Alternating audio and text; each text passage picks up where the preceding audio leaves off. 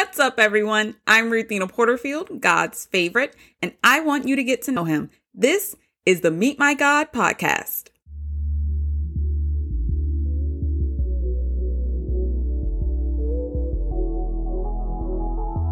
I am on a mission. I want to get you reading your Bible and talking to God about it. Ask him those tough questions and get to know him in the process. Give me just 10 minutes of your day every weekday, Monday through Friday, as we journey through the greatest story ever told, starting from the very beginning. And we'll discover where you and I fit in and that God has had us in mind all along. Listen, if you made a New Year's resolution to read the Bible every day or to read through the Bible in a year, let this podcast help you. But the podcast is only part of a bigger project, the Meet My God project, and it begins right here. Get your scripture reading and some commentary every weekday on the podcast, but still go read the scripture for yourself. Then, every Saturday, check out the weekly highlights on RuthinaPorterfield.com.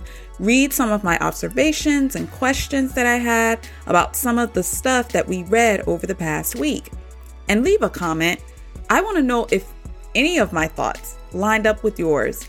Finally, the conversation still continues on the 7th, 17th, and 27th of each month on YouTube.